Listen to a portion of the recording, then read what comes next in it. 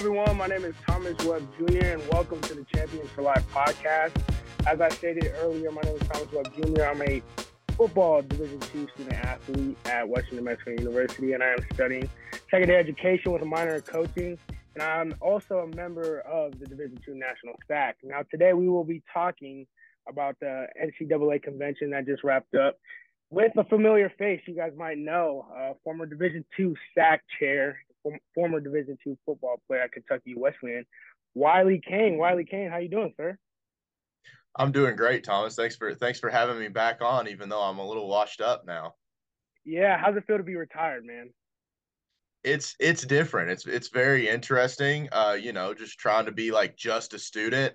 The other night I played some intramural sports for the first time in my career, so we'll see how that goes. Yeah, Wiley. So for those who don't know about the NCAA convention, kind of explain what it is, what goes on there, how long it is, and some of the things that go on at convention.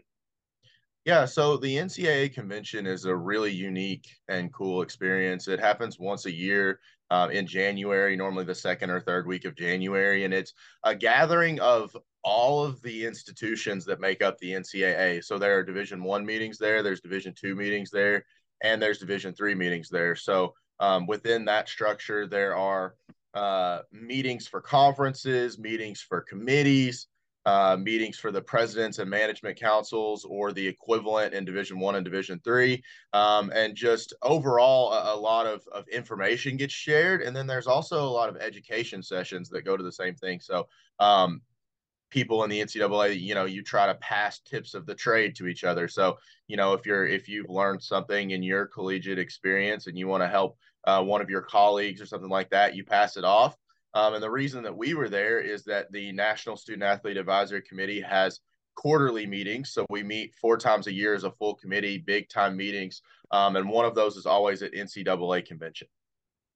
Awesome. Yeah, that's pretty cool how, this is an opportunity for all three divisions to be at one place. You had mentioned that SAC has their quarterly meetings. I know you're the former Division II SAC chair. Kind of explain your role, not only in those SAC meetings, but kind of other roles that you have at convention. Right. So myself and now Emma Kramer from Simon Fraser University, who's the new Division II SAC chair, we really serve as the main mouthpiece for athletes within Division II. So we get the honor and privilege of running the SAC meetings. So we get to move through agenda items and things like that. But also we're often looked to share the committee's opinions on certain issues and things like that. So as Division II SAC chair, I had to be very informed on what my peers' opinions were, not just my own. And that way I could very thoroughly communicate what the student athlete perspective was. I always thought that it was important that not only I have my own opinions, because obviously that's what got me to the position in the first place. That's how I was selected to be Division II SAC chair, but I also then made sure that I understood what all of my peers on the committee think about certain issues, and then I'm able to share them. In Division II, we have a very unique opportunity. Actually, shout out Division III, congratulations! They just got the opportunity as well. But we've been able to vote on all legislation that comes to the NCAA floor in the Division II business session for about 8 years now. I was at the Division II convention and I was able to place a vote on behalf of the 120,000 Division II student athletes on every piece of legislative proposal that passed on the floor. So I think that's an amazing opportunity that student athletes at the Division II level have. Yeah, that's awesome. And kind of going back to your role as D2 SAC chair, what was kind of some of your favorite memories being D2 SAC chair? I think some of the core things were, the conversation that we got to have with the new president, Governor Baker. That was really cool. But really, I think that the best memories that I would ever have being the Division II SAC chair is just watching the committee and how amazing each and every one of my colleagues were, and then being the person who was entrusted to lead that. It gave me a great sense of pride, but also thankfulness that a committee of 26 of the most driven leaders that I've ever met in my entire life would then say that they have enough trust in me to lead those meetings, and then also articulate opinions for them on their behalf. So anytime someone asks me, hey, what is Division II SAC's opinion on this? Or what are the Division II student athletes' opinion on this? And I was able to serve as a mediator for the committee to NCAA governance or even the media. It was very honored. I was very honored to have that opportunity. So I'd say that's my favorite memory, is just representing each and every student athlete that was on the committee, but also all the student athletes in Division II. Yeah, that's awesome. And, on behalf of, D2 National SAC, I just want to thank you for your leadership, and everything you've done for this committee. But as we, talked about earlier, we joked around, you're retired now. But what are some things, some resources or some tools that you have used to help prepare you, for this moment, once your game has stopped, for life after the game? There have been a couple. I would say the career center on my campus has been awesome. We have an amazing career services director. Her name's Deb Jones. She actually sat down with me before my medical school interviews. I have been accepted to go to a couple of medical schools. So she sat down with me before my medical school interviews and did an interview with me with questions that she has heard are very common in medical school interviews. She videotaped that interview, and then I got to go through and watch myself in the interview and correct some mistakes that I had. So that was awesome. I have there's a lot of resume services that I've used. So shout out to the SAC professional development document. We created on the Student Athlete Advisory Committee about a year ago a professional development document that has a lot of resume examples and stuff on it. And that was really, really helpful to me when preparing for life after sport. So those were a couple of things I would say, just some resume building stuff, and then also my career services center on campus. Gotcha. And while you were a student athlete, did you do any type of networking? Kind of what are your next steps, now that football is over? That's a great question. And when people say networking, it sounds like this big, scary topic or something. And I always kind of thought that when I was coming into school, is that like, oh, networking, that's terrifying.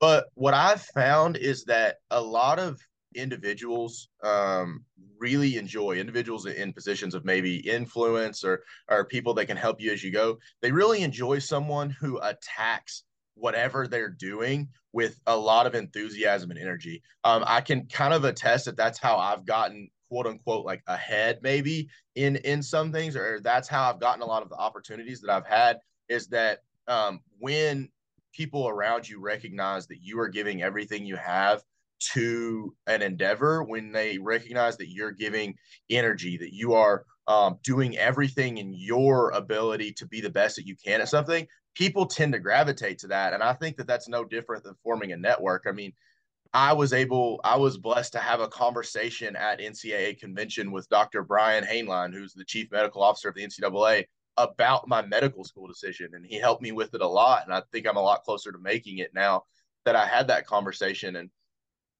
talking to individuals within NCAA governance, or even just within my conference officer at school, I've always been told that people enjoy the energy that I bring to things. So when I would say, if somebody's trying to create a network, or if you're trying to create contacts for later on in your life or in your professional career, I say just attack it with enthusiasm. I mean, you shake that person's hand, you look them in the eyes, you take every single word they say and hang off of it like it's the most important thing that you've ever heard in your entire life. I mean, even if it's not, even if they're saying something you've heard before, you're going to make an impression on them, and then they are going to want to help you later on. I mean, that's happened to me so many times where, an individual who's maybe a little higher up in status than I am or something, comes back to me like a school administrator or something. And I go to them and I ask them for help, and they're like, yes, I would love to help you. The first time I met you, you did this and this and this. And I always think that it's crazy that they remembered that. But when I've noticed that so many people remember that, I'm thinking about a common theme, and what I come to is just being present in the moment and being enthusiastic with what you do. Be the first one to volunteer. Be the first one to go up and shake a person's hand. Have an engaged conversation with them. So I think that's what I've learned about networking is that it's less about your abilities and everything like that. Like, yeah, that's good, but it's more about being engaged with the individual that you're trying to create a connection with. Yeah, those are all great points, Wiley. And I like what you said about making that first impression. I feel like, a lot of people remember that first impression. And if you make that good first impression, you never know. 5 years down the line, they may remember you just because of that first impression. You had mentioned medical school, so kind of tell the audience, what are your plans, now that football's over.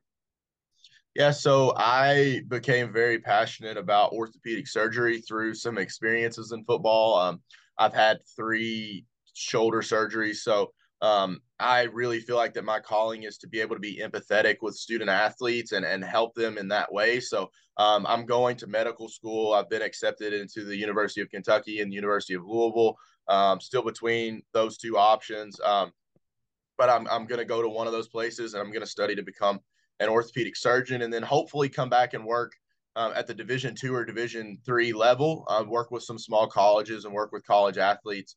That's been what my calling, I feel like, is to help people that I have a lot of empathy with. So hopefully one day I'll be able to do for a student athlete what my surgeon did for me, and give them an opportunity to continue to do what they love, just like he did for me.